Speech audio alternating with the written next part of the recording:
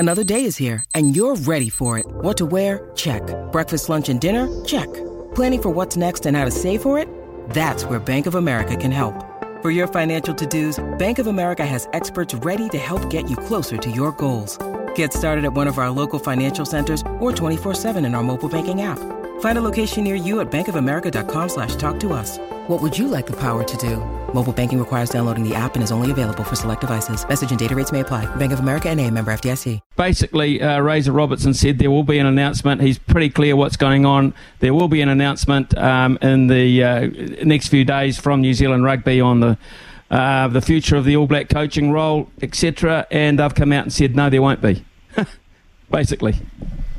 Well, there should be, because what we did last time was sit on our hands and hope that people would flock to us. Well, at least that was the narrative that was spun. I can't remember how many candidates then Chairman Brent Impey rolled out. He thought he had, but 26, I think, was the number. But really it was succession. And when you wait till the end, then all you've got left is the leftovers. And the leftovers was Ian Foster, and that's who we've had.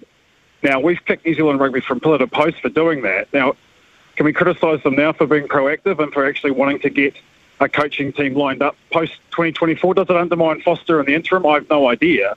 But I think the guy's had a fair go. He's part of a regime that traces its origins back to 2004. It's a pretty long run. So, yeah, I would applaud New Zealand Rugby for getting organised. I would applaud Scott Robertson for putting pressure on them publicly to get organised and to actually make a statement.